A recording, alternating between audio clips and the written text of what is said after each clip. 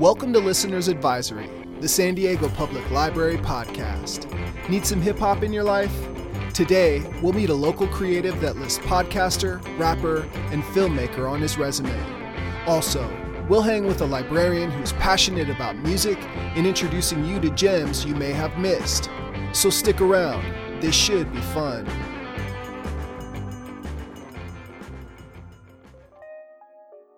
Hey everyone, today we're trying something new. In this first segment, we'd like to introduce you to a person whose work has made a huge impact on San Diego and beyond. This feature is part of a new series of profiles on creatives from our region.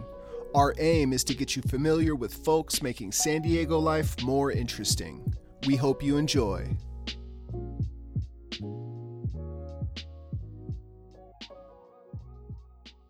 If you've listened to KPBS, San Diego's NPR affiliate station in the past 6 months, you've probably heard this voice. Good morning, I'm the mighty infamous Parker Edison. Parker Edison is the host of the Parker Edison Project, one of the more recent podcast offerings from the station. I'm from Würzburg, Germany in birth, but I grew up here on the West Coast, San Diego, California primarily. I'm a rapper, a writer, and a multimedia journalist. Parker and his team just wrapped the first season of the 10-episode series that focuses on American culture, specifically perspectives that are more reflective of lived experiences, not only by regional voices, but from some underground creatives that truly make American culture interesting. It's a wonderful collaborative effort. It examines the tenets of culture. It is my show, but I co-created it with rapper Id the Poet, also known as Kurt Conan.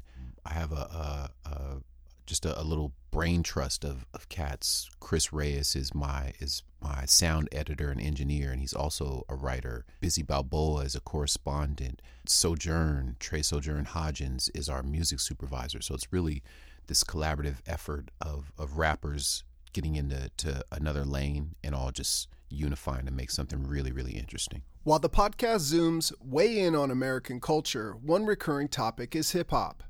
Parker and his collaborators are all active participants in San Diego's rich hip-hop scene. The Parker Edison Project not only pays homage to hip-hop culture, it examines our city's hip-hop roots. The Underground Improv was an early San Diego venue featured in the series, which served as a jump-off point for the city's hip-hop scene. In the Southeast episode, you chose to feature the Underground Improv. What does San Diego's hip-hop scene mean to you? It's integrity. It's pure integrity. It's artists who are building for the sake of art. One of the strangest movements that's come out of our city was a group of rappers who had the motto of F the industry. Literally saying that they didn't care about wages or celebrity. It's literally just art for art's sake. And I truly think that's the legacy San Diego has built in our rap scene and our rock scene. We constantly feed other cities. We're always giving them ideas and talent. San Diego is our rap scene in particular is just art for art's sake. Knowing Parker and hearing him touch on themes of the city and hip hop was not surprising. These are things that might as well be in his DNA. However, I was surprised by some of the more personal details revealed in the show, specifically his connection to faith and religion. So I've known you for many years, but I just learned that you're a man of faith in the Rap and Religion episode. How does your spirituality drive your creativity? I'm a big fan of understanding. And if you don't understand something, it's magic. And if you do understand it, it's science. And religion sits right in between. It's the middle.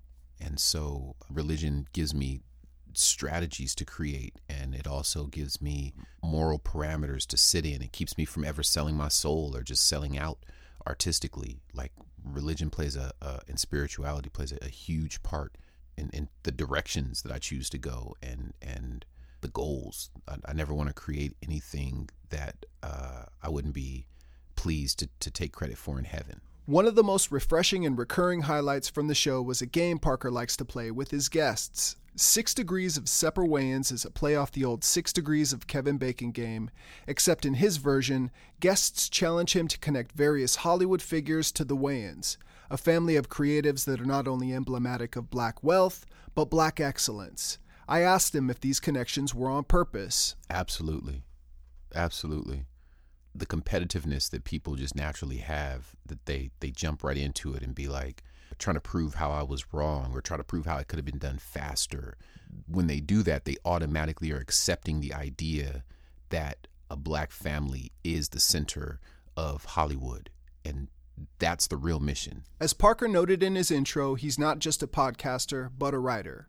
A quick Google search reveals a repertoire of creative endeavors that include various podcasts, public speaking, film, and music. The last two being mediums he's particularly passionate about. You've long dabbled in filmmaking, from the Lorna Doone DVD and Shortbread to 2020's Run Rick, all of which showcase your music. How do you reconcile the two mediums as a creative? They're the same in the sense of, if you remove one element, you get another version of it. So if you take a movie and you take the visual away, you might just have a book, right?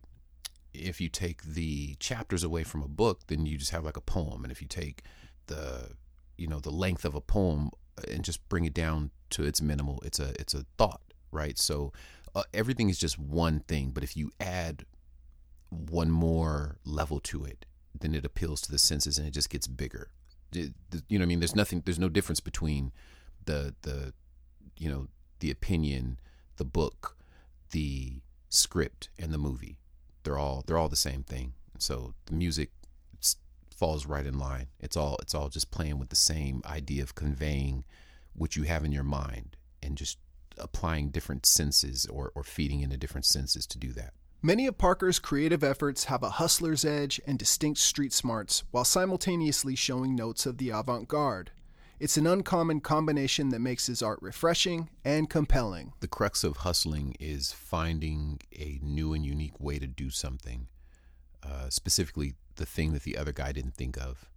And it's the same thing with creating art, and that's literally what makes the avant-garde, is literally doing the thing that the other guy didn't do but wanted that result. While Parker's forays into these various mediums have resulted in some excellent content, his roots in hip-hop itself, specifically rapping and MCing, is definitely where his heart is. How long you been rhyming? Junior high. I think I started writing my first raps in junior high. Do you remember them? I don't, but I'll tell you this. One of the lines that I used to say all the time, two of them. One is I used to do the verse from Rampage. I used to do Cool J's verse from EPMD's Rampage. I was always super impressed by that, so I used to use that in battles in the 7th grade. Playing MCs like an old accordion? Oof. That's one. And when I would write my own verses, the line that made me write my first rap was Everlast was on Yo MTV Raps. He was in DC, and he had this line, and at the end of his verse, he was like, the mic blew up and only ashes were swept up. I must have wrote 52 renditions of that one Everlast line. It was so impressive to me, and it made me want to write raps. So those are two that I remember from back then. Yeah. Even as an MC, Parker has reinvented himself several times over. I first met him some 15 years ago when he was part of the duo Parker and the Number Man. In the years since, I've seen him put out one-off projects such as The Elephants in the Room with DJ Gargar, the PE EP with producer Evolve, and the Parker Meridian, a live band with Nathan Hubbard and John Reeder. What's behind your constant reinvention, not only as an MC, but as a creative? I'm old. I'll be 44 this year, and I'm really proud of that. And I don't think rap has people getting older, and it doesn't have, there's not a lot of artists that you can look back and see their catalog evolving with their age. You know, we were talking about Everlast and House of Pain earlier. He's a fantastic example of an artist that you can see his art is aging wonderfully, and he's not afraid to show you his grays and to show you his age as it manifests. And so that's what I'm trying to do constantly. Despite his perpetual reimaginings, the brand remains the same. While Parker continually searches for new avenues by which he can refocus and further develop his artistic vision, his grind and dedication are steady. Wherever his next creative venture leads, it's clear his ambitions are as unorthodox as his path. How do you define success as a creative? Freedom. Freedom to make decisions, to execute them. That's the goal. Freedom. Catch Season 1 of the Parker Edison Project wherever you get your podcasts. You can find his music, film shorts, and even a TED Talk via the search engine of your choice, or you can check out our show notes for links to some of his more recent work.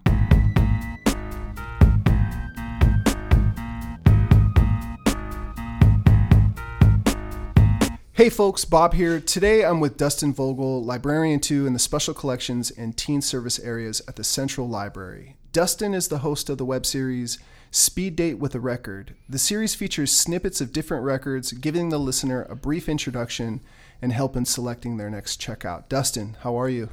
I'm doing well. I'm getting used to the Central Library being more or less fully opened without need for a mask if you're vaccinated. So it's kind of a whole new world right now.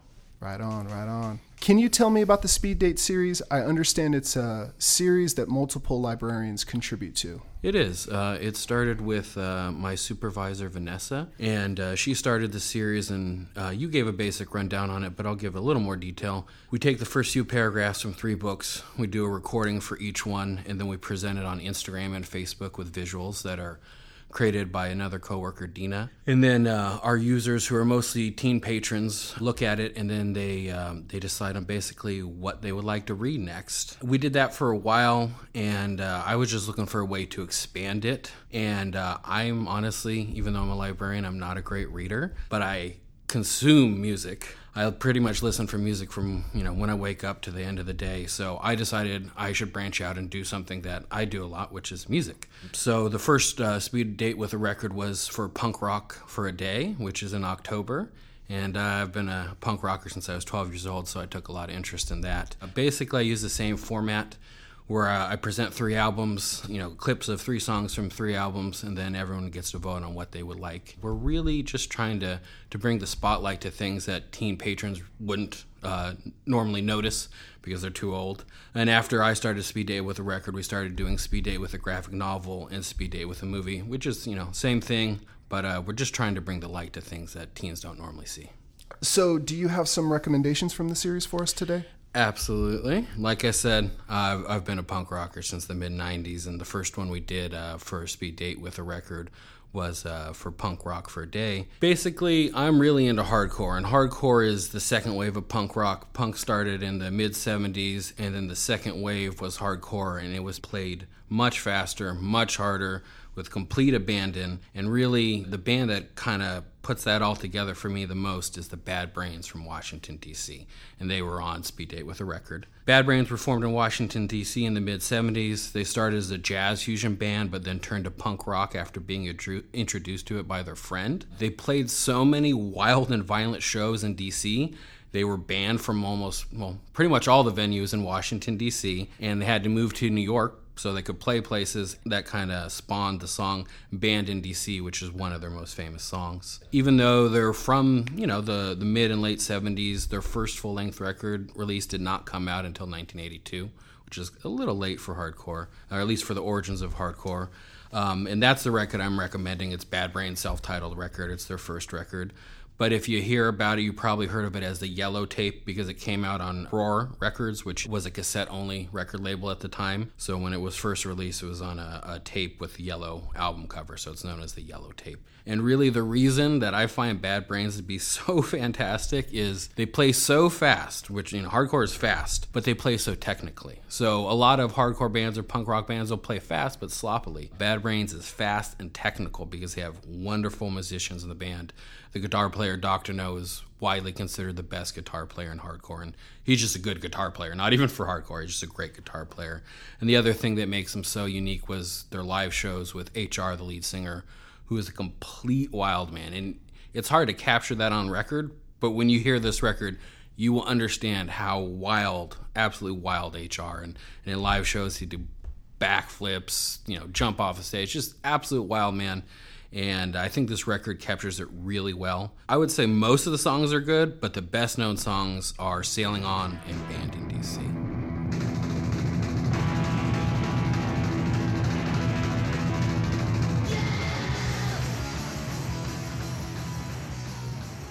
Word. What else you got?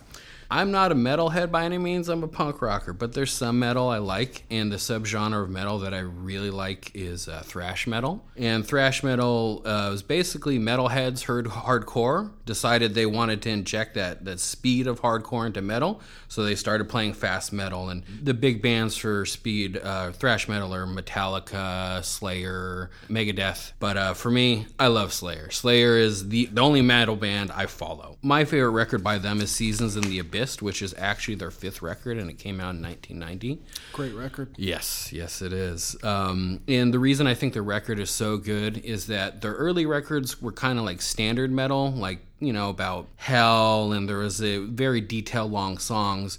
Well, by their 3rd record, Rain and Blood, they had dropped that sound and really focused on the speed of it all and just being fast and hard, almost like hardcore, but played, with metal styling. So for me, I really love Seasons in the Abyss, and that's their 5th record. The Rolling Stone album guide describes the record as having complex guitar riffs that proceed at both blinding speed tempos and mid-tempo hefts, and that the song's theme shy away from the fantasy of hells here on Earth, and instead to the music to conquer nations by, which I love that description because yes, you could definitely conquer a nation listening to Slayer.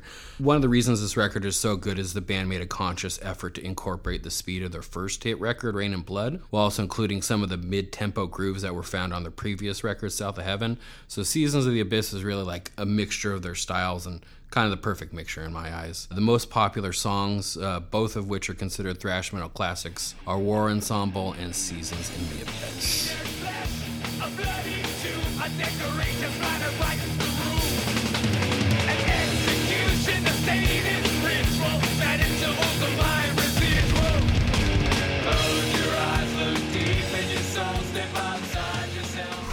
Fire record. It is fire record, man. I love it. It's so hard. What else you got? I got one more, and I think you're going to touch on this era a little bit, but I can't help but mention Eric B. and Rakim, Paid in Full, when we're talking about golden era hip-hop, and I think you're going to delve into that a little bit. But basically, after I fell in love with hardcore, when I was young, I fell in love with rap next. And my background is in literature, and I was a voracious reader most of my life, so the wordplay and the poetry of hip-hop really attracted me to it. I know this is blasphemy to hip-hop heads, but early hip-hop sounds a little corny to me. I know, man. I know I was going to hurt you with that one. But just because the focus was on kind of the party vibe and rocking the party and all that. And while I dig some of that stuff, things really got good for me when I heard Rakim. When Paid in Full came out, the focus went away from the party vibe and really to the complexity of the lyrics and the flow. And I really appreciate that about Rakim, and that's what attracted me to him. But Rakim's rapping, which pioneered the use of internal rhymes in hip-hop, which is much more complex than end rhymes, which I'm sure you know as a rapper. Indeed. Set a higher standard of lyricism in the genre and served as a template for future rappers.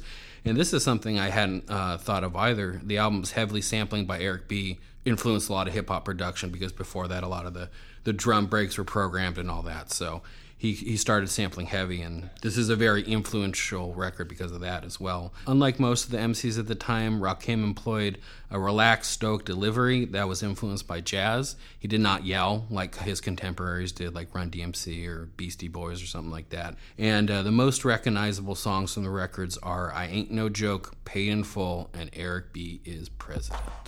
I ain't no joke. I used to let the mic smoke. Now I slam it when I'm done and make sure it's broke. Good stuff. Yeah, man. So yeah, as you mentioned, I'm super into golden era hip hop. One title I wanted to talk about from the Speed Date with a Record series is Strictly Business by E-Double and Parrish Smith, aka EPMD. That's right. They hail from Long Island, and Strictly Business is their debut album. They put it out in 1988, the year that many kind of consider to be the breakthrough year of the golden era. Right. Strictly Business was produced by the duo, and there are no guest vocals. Two songs you're likely to recognize are You Gots to Chill and It's My Thing. MCs out there, you better stand clear. EPMD is a world. Both of which were singles from the record. Impeccable records, to say the least. Another record I wanted to mention from the series is 1994's Illmatic by one Mr. Nasir Jones, a.k.a. Nas. This was Nas's debut album, and it boasts production from an all-star lineup, including DJ Premier, LES, Pete Rock, and Large Professor. Mm-hmm. I will generally try to tell anyone that will listen that Illmatic is the single best full-length hip-hop record of all time, and I know that I'm not alone in that assessment. You are not. Every track on Illmatic is essentially pure heat. However, some songs folks may recognize are Halftime, which was also on the Zebrahead soundtrack, or the Q-Tip produced One Love. You know you got a son. I heard he looks like you. Why don't your lady write you? Told her she should visit. That's when she got hyper. Flipping, talking about he acts too rough. What are you listening to now? I'm still listening to hardcore and hip hop largely, but the band I'm really into right now, hardcore wise, is called Dead Heat, and they're from Oxnard, California. Nardcore, representing Nardcore. Their record World at War came out a month ago, their new record, and it is what I would call crossover hardcore because it has a lot of influence from metal, but more like, I don't know, like Leeway or Stormtroopers of Death or something like that. Or Slayer even. And it's very fast, has lots of riffs, but it also has yelled vocals. So it's still very much hardcore, even though it has a lot of metal influences. And as far as hip hop, I've been listening to that new Czarface, the one with MF Doom, Super What. Yeah. I've been enjoying it quite a peace. bit. Yeah, rest in peace, MF Doom. I've been enjoying it quite a bit. I love Czarface because you can't go wrong with Inspector Deck, 7L and Esoteric, and then you put MF Doom in the mix, and it's fantastic, and I just love that it's mostly battle raps, and I love battle raps, so perfect record for me. Thanks, Dustin. All right, thanks, Bob. That's going to do it for today's episode. I'd like to thank my guests, Parker Edison and Dustin Vogel. As per usual, thanks to Pete Meisner and Luke Henshaw for contributing original music, and a special thank you to my staff here at the Balboa Branch Library. We recently reopened to the public after 15 months, and they didn't miss a beat. Not only was the community glad to see them, I was grateful for their expertise and professionalism. For more information on any of the content you heard about in this episode, please see our show notes or visit us at www.sandiego.gov/SDPL podcast. Before we go, I have a request. We're trying to build our audience, and nothing helps more than listener ratings, reviews, and recommendations. If you have a few moments, let us know how we're doing via the rating and review system in your favorite podcast app. Also, consider sharing our podcast on your social media. Thanks in advance.